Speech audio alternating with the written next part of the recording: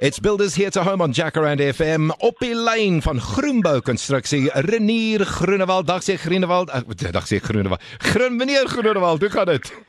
Goed, dankie en jy, Alex. Nie te sleg nie, man. Vertel ons 'n bietjie van jou maatskappy. Ons maatskappy is gestig in 2004. Ons het intussen so 180 huise gebou, 'n paar fabrieke, 'n paar woonstelblokke gebou. Ons is 'n klein familiebesigheidjie en ons ondersteun maar die manne by Builders Warehouse redelik baie. So ons loop hand aan hand saam met hulle om vir ons materiaal te verskaf wat ons weet ons 'n goeie produk aan ons kliënte kan verskaf. Dis klink fantasties, man. Dis 'n klein familiebesigheid wat groot werk doen, né?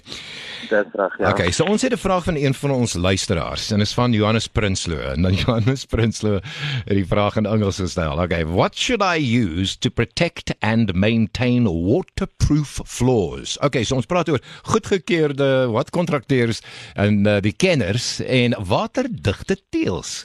Wat sê jy? Maar kyk, dat jy twee opsies waarna jy kan kyk. Die eerste opsie is, wil hy graag hê hy moet sy stort seël of is dit goeie wat op die balkon wil seël?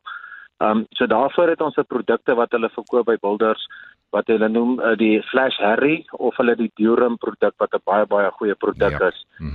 Dit is 'n produk wat hulle die instruksies kan volg en dit basies net aanwend op die muur. Maar as 'n kontrakteur wat nuwe huise bou, sal ek sê daar's klein bietjie meer voorbereiding net om te sê ons wil die vloer seël. So hulle gaan moet 'n goeie soos 'n ordentlike damp seal op die sement, 'n plastertjie saam met die sement meng, dit dan insit en dan die vloer seël en dan weet hulle hy produk gaan vir 10 jaar gaan dit vir hulle hou om nie water te laat deurgaan nie. Dis fantasties. As daar enige preparasiewerk voordat jy die Flash Harry en die Durham kan gebruik.